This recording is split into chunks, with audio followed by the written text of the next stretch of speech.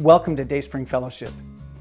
Whether you are with us in person, are joining us via live stream, or watching on demand at some later date, we're glad for the opportunity to worship with you today.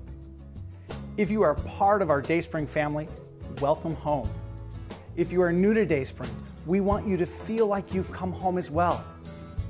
When you think about it, it's amazing that through the gift of technology, we can connect to one another regardless of location and worship together. No matter when or where you are watching from, we're glad you are here with us. Here at Dayspring, we believe nothing is more important than your spiritual growth. We are committed to helping you thrive no matter where you are on your spiritual journey.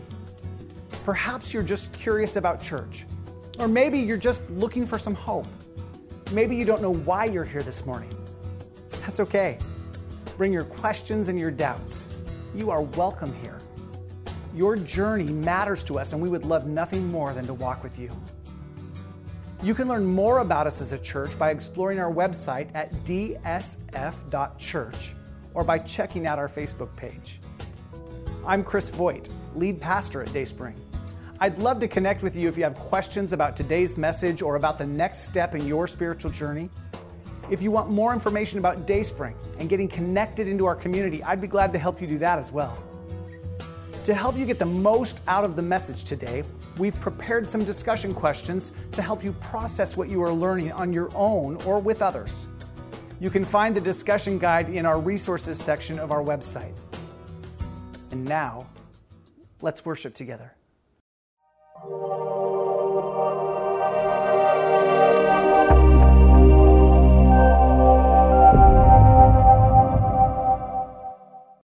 You know, I have lived in Oregon my entire life. I was born in John Day over in Grant County in eastern Oregon, and I grew up all over the eastern part of the state. And then I moved to the valley when I began college, and I've been here in the Willamette Valley ever since. I've never really thought seriously about living anywhere else. I love Oregon, although I've been to Florida enough times in the past few years that I can see why people retire there, and I could handle that, even with a hurricane or two every now and then. One of the things I love about the Willamette Valley is the relative safety when it comes to Mother Nature. That doesn't mean that we never have challenges with nature, of course. Last year, just a week from now, last year, we had wildfires that destroyed too much of the Detroit area, and every now and then we get a little bit of flooding. But by and large, we don't deal with tornadoes like the Midwest, hurricanes like the Southeast, the extreme heat of the Southwest, or earthquakes like California, nor do we suffer the cold and snow of the Midwest through the eastern seaboard. So yes, we have to deal with a little more rain than I'd like. And if the prognosticators are correct, someday we might see a life-changing earthquake. And if that happens, you'll find me at Kevin Dial's house, because he's the one I know will be prepared. But until then, we get 4 seasons and relative safety in comparison to the rest of the country. Like Tennessee, for example. You've probably seen in the news these past couple of weeks that severe flooding in parts of Tennessee have left at least 12 people dead and dozens more unaccounted for. In less than 24 hours, the city of McEwen saw just over 17 inches of rain. Now, just for perspective, it often takes days or weeks for us to accumulate just 2 to 3 inches of rain. 17 inches is almost half of Oregon's annual rainfall. And McEwen got that in less than a day. Fortunately, the waters have already started receding, but for places like Waverly, Tennessee, the work is just beginning. It was the hardest hit city. Hundreds of homes were left uninhabitable. Water snapped power lines and peeled away slabs of road from the ground. You know, never having lived through a calamitous natural disaster, I'm not sure what's worse, the event itself or the cleanup afterward. Like, what a daunting task. And I can't begin to imagine the overwhelming emotion of losing everything in one fell swoop and then having to clean up the mess. I'm hoping that Jesus comes again before I ever have to put my life together like they are right now.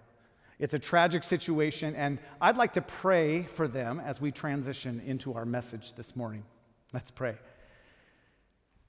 Father, we do lift up the people of Tennessee, and we pray, Father, that they would be filled with hope in the midst of the devastation that they're facing from the flooding. We pray, Father, that help would get to them where they need help. We pray that the church in Tennessee would the Holy Spirit would enable them to meet needs in ways that show people Jesus at a time when Jesus is the best answer for rebuilding life. Just give wisdom and discernment and make sure the help gets there quickly. And of course, that means that we also should think about the hurricane hitting the New Orleans area even as I speak. Haiti, still dealing with the aftermath of an earthquake. Father, even in Afghanistan, we still continue to lift up our brothers and sisters in Christ, our fellow Americans who are there. We pray, Father, for your protection. We pray for wisdom. We pray for open doors for them to speak your life into people who need to know Jesus is the answer. We pray for boldness when you are leading them in that direction. Father, we pray that heaven would move to fill our brothers and sisters with your presence, with your hope, and with your peace, even as heaven moves to protect their lives. And now here in the relative safety of Oregon, we pray that you would open our hearts and our minds, that you would speak your truth through your word. We pray in Jesus' name, amen. Most of the time, rivers are a source of life. They replenish the nutrients of the farmland. They create habitats for wildlife. Large rivers like the Columbia and the mighty Mississippi become an integral part of our transportation structure. I remember riding in the car on I-84 as a child, seeing barges transporting grain from eastern Oregon to Portland, and they were navigating the locks of dams. Although for some reason, probably because of my brother, and he probably misunderstood, we called them marges in our family. So that's how I still think of them. I'm like, look, there's a marge, and nobody knows what I'm talking about. It's only when a river escapes its well-defined boundaries that it becomes an uncontrollable monster. Without boundaries, rivers bring destruction, not blessing. Charles Swindoll writes, in many ways, love is like the Mississippi River. Love flows with life-giving power, but without boundaries, it can do great harm. Without boundaries, love often goes too far, accepting, tolerating, justifying, even applauding sin. This kind of love puts us in dangerous waters. So today, as we move into 2 John, we're going to learn how to keep love within safe boundaries using the two solid riverbanks of truth and discernment. Now, if you're just joining us today for the first time here in the room or online in one of our online communities, we're so glad that you chose to check us out today. All summer, we've been looking at the letters written by the Apostle John that we find near the end of the New Testament. We call them 1st, 2nd, and 3rd John, but originally they were just letters. And we've spent most of the summer exploring the 5 chapters of 1st John. This week is 2nd John, and then next week is 3rd John. They're a little easier to tackle from a time perspective. 2nd John is the second shortest book in the Bible. In the original language of Greek, it has a mere 245 words. For us, that translates to 324 English words. 3rd John is the shortest book with just 219 Greek words. But just because they're short doesn't mean they aren't full of good, meaty, biblical truth. So let's dive right in at the top, beginning in verse 1 of 2 John. John writes, This letter is from John the elder. Let's stop there. For those of you counting down the moments until lunch, we've made it 7 words, only 317 to go. This sentence has technically been translated incorrectly. In the original language, the author doesn't identify himself as John. He simply writes, the elder, which in the original language basically means being relatively advanced in age, old, which would certainly work to identify the Apostle John, who was around 90 and would have probably been the elder in the church.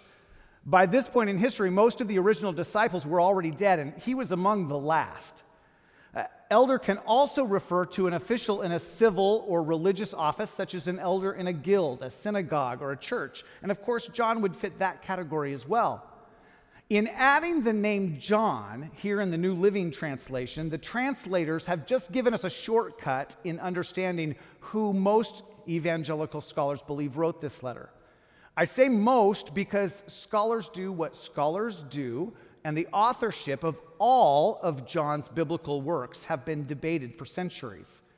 However, when you compare the writing style, the themes, and vocabulary, it becomes pretty clear that the Apostle John is the author of all of these works.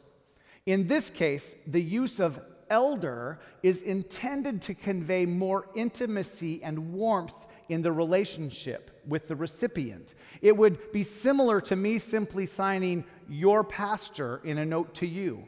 There'd be no question who sent you the note, especially since I have the neatest handwriting of all of your pastors. So this letter is from John the elder. I am writing to the chosen lady and to her children, whom I love in the truth, as does everyone else who knows the truth, because the truth lives in us and will be with us forever. Now, just as much has been written and speculated about who exactly the elder is in this verse, the same is true for the letter's recipients, the chosen lady and her children. 3 main views have risen to the top through the years. First, the chosen lady and her children could be a reference to a particular church whose individual members are figuratively called her children. The problem with this view is that John switches between the singular you and the plural you all, or if you're from the South, the y'all, throughout the 13 verses of the letter. If the singular you is the whole church, then who is the plural addressing? On the other hand, if the plural you all is the members of the church, then who is the singular addressing? The second view would be that John is writing to the church universal and all of its members. The more likely view in my mind is that John is addressing this to a specific chosen lady. As we'll see in verse 5, he again refers to a single dear lady, and in verse 10, her house, and finally in verse 13, her sister. All of those references are pretty specific to a person, not an organization. But what is also true during that period of time in history, there weren't any church buildings like we experience them today. They were house churches. So what is most likely the case, the singular chosen lady was a leader in a church that met in her home, and the church that met there, that covers all of the singular yous, and then the plural yous would be to the rest of the church that met in her home. At the same time, the truth in this letter applies to all of us, to the church universal. But that's really the simplest explanation. The only thing it doesn't address is whether it is John is addressing children as her biological children or her spiritual children. Much of the letter is intended for this larger group, so it's probably her spiritual children or the church that meets in her home, not her biological children, but no one knows for sure. Some commentators have taken the view that the Greek word that was translated chosen is actually a proper name. Since the Greek word is eklektos, in English that would become Lady Electa. And also in Greek, not one of the superheroes, Lady Electa, not a superhero. And also in Greek, the word translated lady could also be a proper name. In English, that would become Martha. So that leads some scholars to speculate that the chosen lady is Martha of Mary, Martha, and Lazarus fame. However, don't go spreading that one around. It's just speculation. It could also simply be translated as the elect lady, which again could be the church universal. Now that's all bonus material. I've only added it today for the original language Bible nerds in the room to consider, or maybe I should say nerd in the room, Hunter. Whatever the real answer, doesn't impact our understanding of the letter. John's affection or love for the chosen lady and her children, whether it is an it, she, or they, is founded in truth. Love and truth. Let's come back to that in a second because John ties them together again in verse 3. Grace, mercy, and peace, which come from God the Father and from Jesus Christ, the Son of the Father, will continue to be with us who live in truth and love. Now, John uses the word truth 4 times in this salutation, which tells us that there's something about its importance in his mind. As theologian Daniel Aiken says, truth in the biblical sense is essential, not optional, eternal, not relative, consistent, not changing, impermanent, not situational. All truth flows from Jesus, who is the way, the truth, and the life. He is himself the true God and eternal life.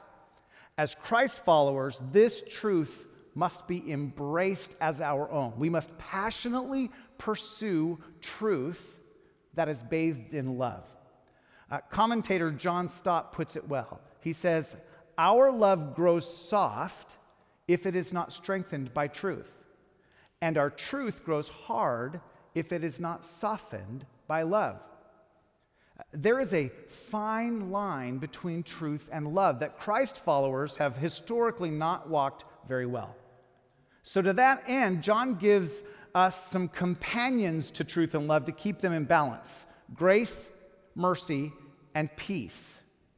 Grace is God doing for us what we do not deserve. Grace does for us what we do not deserve. Mercy is God not doing to us what we do deserve. Peace is wholeness and well-being in all aspects of life. So grace softens the delivery of truth. Mercy strengthens the boundaries of love. Together, they bring peace. All 5 characteristics of the Christian life, truth, love, grace, mercy, and peace, are centered in Jesus. Now, from a theology standpoint, we shouldn't miss that John clearly affirms the deity of Christ here in verse 3. We probably miss a little of this in English, but John is saying God and Jesus are God, and Jesus is God's Son. So let's sum up these first 3 verses this way. We must love the truth. Now, John continues in verse 4, how happy I was to meet some of your children and find them living according to the truth, just as the Father commanded.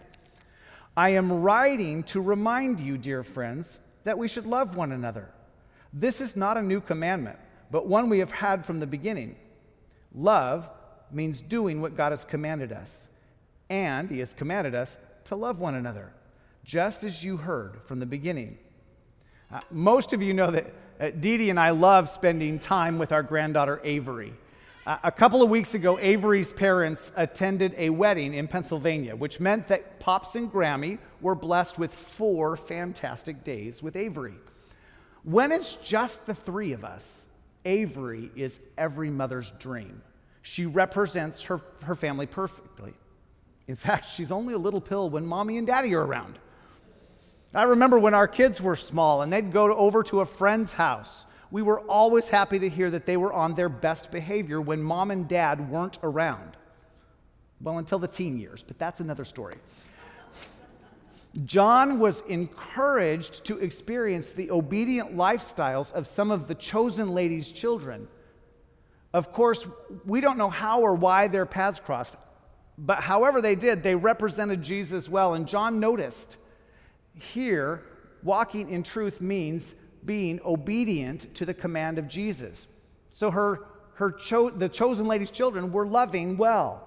Now, I say command because Jesus only gave us one command. And John reminds us of what that was in verse 5. Love. Agape love. Now, since we just finished 1 John, this reminder is pretty fresh for us. He spent quite a bit of time unpacking agape love in it. Walking in truth means obedience to the law of love. The law of love is in whatever situation you find yourself, in every interaction with every person, no matter what, the law of love is that love does what is required of love. Love does what is required of love. And what love requires always ends up being the highest, most God-honoring act, which is truth. Love is always aligned with God's best. And if it isn't aligned with God's best, then it isn't love.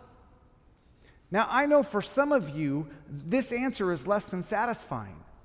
Many of us have grown up in church backgrounds that focused more on truth than love. And it doesn't seem like love doing what love requires is going to get the job done. We need some more rules. Some of us like having more concrete handles to hang on to, like the Ten Commandments. Listen, Jesus came because rules didn't work.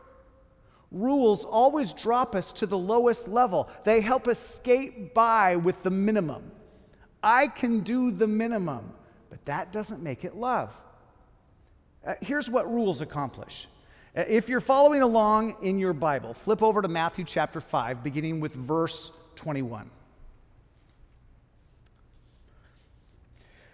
Here Jesus says, "You have heard that our ancestors were told, 'You must not murder.' If you commit murder, you are subject to judgment. So thou shalt not murder." That's the law. But the law has no power over the heart. Jesus is concerned with the heart because it's the wellspring of life. So he raises the bar. Verse 22, he says, but I say even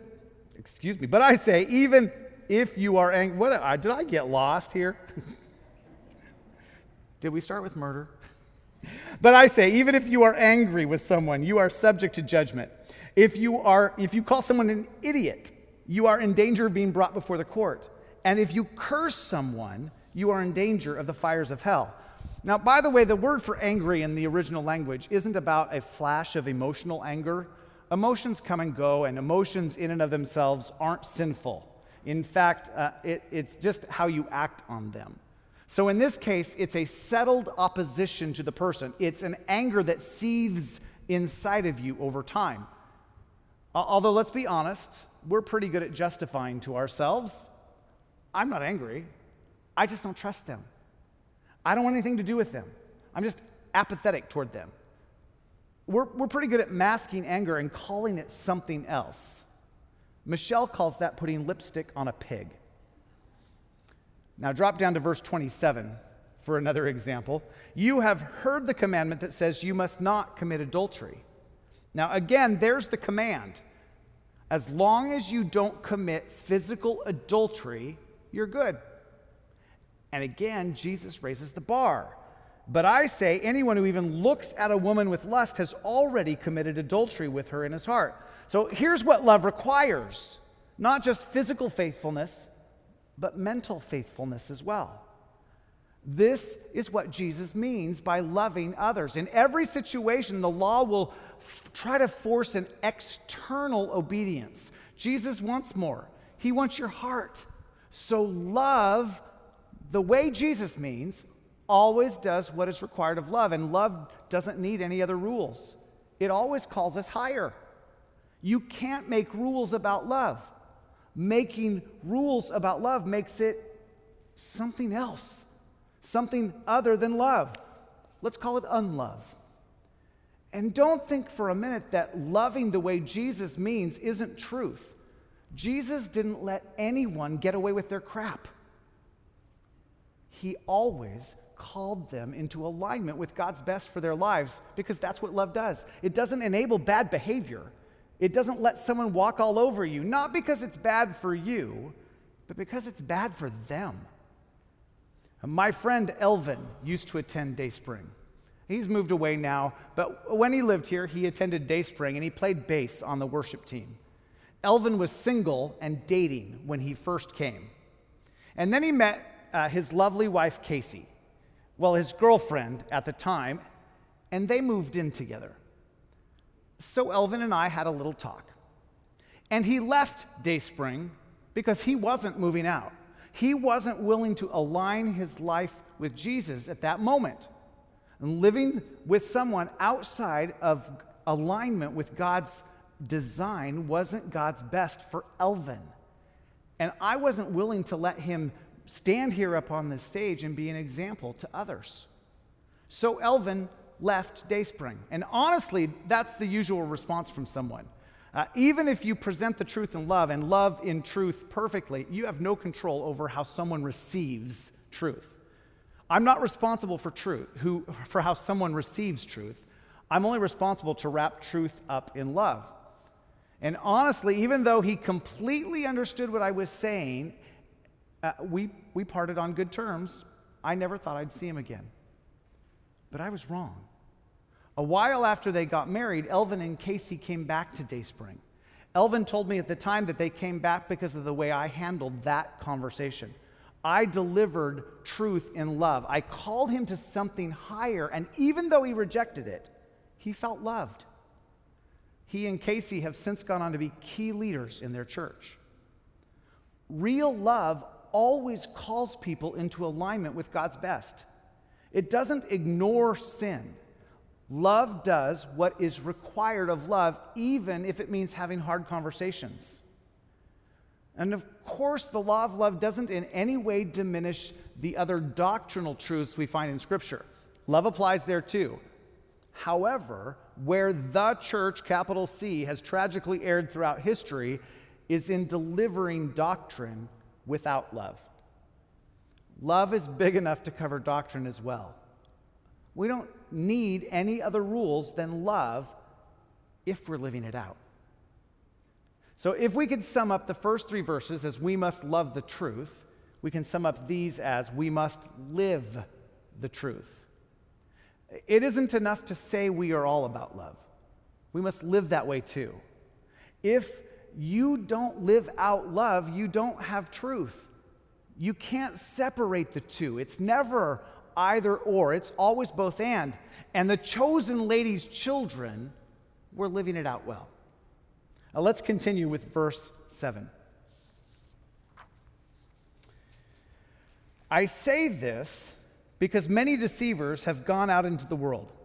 They deny that Jesus came in a real body. Such a person is a deceiver and an antichrist. Watch out that you do not lose what we have worked so hard to achieve. Be diligent so that you receive your full reward. Anyone who wanders away from this teaching has no relationship with God.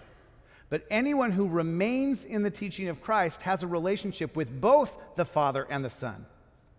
If anyone comes to your meeting and does not teach the truth about Christ, don't invite that person into your home or give any kind of encouragement.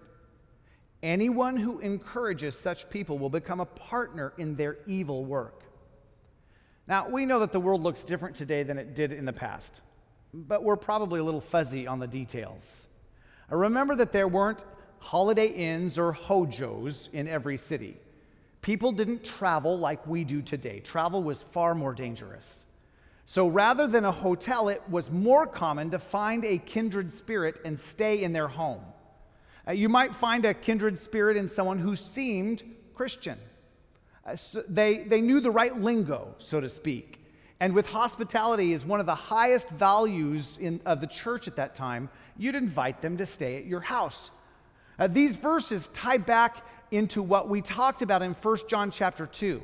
Remember that it was the Docetists, who were an early iteration of the Gnostics, who were teaching that Jesus didn't come to earth in a physical body. He was just a spirit. And many of these false teachers had come, they had had their start in the church and then were led astray and then worked to lead others astray, which meant that a local church body had to be on guard for false teaching. Not that we don't need to be on guard today, it just looks a little different now than it did then. And while we might not hear this particular false teaching today, the principle remains the same. What we believe determines how we behave. Wrong doctrine will always lead us in the wrong direction. And there is no end to false doctrine in our culture. Everything we watch, everything we read, everything we listen to is preaching a worldview of some kind. And so much of it sounds so good, and yet so little of it is. Satan is good at wrapping up false doctrine with a nice little bow and sliding it into our lives while we're unaware. And before you know it, we're a little wonky in our faith. The spirit of Antichrist that fights against the advance of Jesus in this world is way better at masking false doctrine than we are at recognizing it. This is where the rubber meets the road when it comes to abiding in Christ. Again, it's fresh because we just spent 12 weeks talking about it, but when we abide in Christ, in fellowship, one of the gifts of the Holy Spirit is discernment, the ability to tell truth from error, right from wrong. The world, without the Holy Spirit, has no ability to recognize truth from error. That's why the world seems so wonky to us right now. Error is championed as truth, and truth is decried as error because the world can't tell the difference. When we are not abiding, we diminish our own ability to tell the difference. We're at greater risk of believing the lies. Frankly, we're at greater risk of not even recognizing a lie when we see it, when we aren't abiding. Now, in these verses, John gives us 3 dangers we face because of deception in the world. First, in verse 8, we see the danger of going back. Do not lose what has already been gained. We have freedom in Christ, and false teachers want to take that away. Don't go back to bondage. And the consequence for us is not a loss of salvation, for we can't lose what we didn't earn in the first place, but we can lose some of the reward. And while we don't know exactly what John meant with these words, I think we could tie it into what we learned in 1 John chapter 2. Someday we will stand before Jesus with either shame or boldness because of the way we've lived. So don't go back. Too much is at stake. And then in verse 9, we see the danger of going beyond. We don't see it as clearly here, but in the New American Standard Bible, this phrase is translated as anyone who goes too far. The danger here is going beyond the limits of the Word of God and adding to it. False teachers like to add to the Word of God. They want you to think that they are progressive and that the church is in a rut. They have something new and exciting to share. But in the end, they are just making math errors. They are either adding to the truth by giving extra biblical sources of authority, subtracting from the person and work of Jesus, dividing our allegiance to God through Christ alone, or multiplying the requirements for salvation, which just makes salvation a form of works. We are called to check our math. Jesus only, Bible only. So we have the danger of going back and the danger of going beyond, and in verse 10 we see the danger of going with. Since there were very few hojos or Holiday Inns during the first century, Christians were encouraged to open their homes to visitors. Hospitality was one of the highest values and a tangible expression of love and service. Local churches didn't have the Bible, so they often relied on traveling pastors and teachers for instruction. And they needed places to stay. So John just had a just say no policy for these false teachers. He didn't want anyone to give a false teacher the impression that his heresy was acceptable. nor did he want to give the false teacher ammunition to use at the next place he stopped. Oh, you know Pastor Chris. Well, I stayed at his house last night when I was in Kaiser. I'm sure my name would open doors in the community of, who's that again? If they knocked on my mom's door, she would let them in. My hospitality could inadvertently give legitimacy to evil. And besides all of that, John didn't want a believer to open themselves to the infection of false doctrine. For the record, hospitality is still a value in the New Testament. John's warning isn't that we should never allow a non-Christian into our home. This instruction is about false teachers, not lost people. John wants us to live on high alert, which means we must look for the truth, which gets harder and harder to find in the sea of junk out there. Now, John wraps up this letter by letting the chosen lady know that there is more to say on the subject. As we'll see next week, these words are almost identical to his farewell in 3 John. He writes, I have much more to say to you, but I don't want to do it with paper and ink. For I hope to visit you soon and talk with you face to face. Then our joy will be complete. Greetings from the children of your sister, chosen by God. Now, while these words don't really need any explanation, let me point out that they express the importance of Christian fellowship and the joy that fellowship brings to our lives. And while a letter is good, face-to-face is better. I think we've experienced this truth through the last year. Live stream is good, face-to-face is better. Now, as we wrap this up, here's what I've been thinking about. Some of us are better with truth. Some of us are better with unbalanced love. Some of us have left a trail of hurt feelings reports because we've delivered the truth in a way that doesn't represent love well. And some of us avoid delivering truth, or we water it down so greatly that it isn't recognizable because love covers a multitude of sins, right? While that statement might be true, even biblical, covers doesn't mean to ignore, justify, or hide sin. Love speaks truth even when it's hard. We need to become experts at truth and love. Love and truth. I believe every word of truth can be delivered in a loving, life-giving way, although that still doesn't guarantee how much someone else might receive it.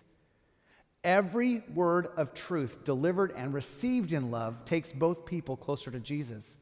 Love never destroys. I was talking to a Dayspring friend this week. His family is caught up in the lies of what we would call a cult. He's delivered the truth out of love for his family, but it hasn't been received in love. So he was wondering what to do next. I told him that we're not responsible for reaping. That's the Holy Spirit's job. We're only responsible for sowing, and that now he should love them well and let love be the fertilizer that God uses to grow the seed. He doesn't need to keep hammering away at truth. He's planted the seeds. Now he can be right, or he can have relationship. Choose relationship and love them while God does what only God can do. What that takes is a fair amount of grace, mercy, kindness, patience, and prayer for guidance. And we only find that when we are living out truth by abiding in Christ. So let's start there and see what Jesus does. Let's pray.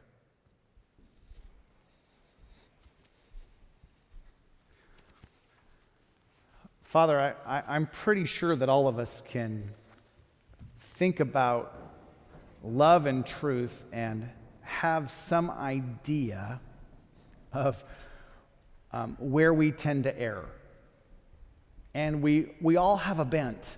We all just want to speak the truth, or we all are afraid to speak the truth, afraid to call someone to something higher.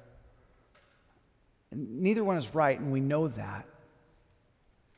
But walking that line is so hard. Knowing when to speak truth and when to love, how to phrase things in ways that give life rather than steal it. For all of that, Father, we need the Holy Spirit at work in us. So do your work in us as we abide in you, that we might love the way Jesus calls us to in truth, with a lot of grace and mercy and kindness on the side. We pray in Jesus' name. Amen.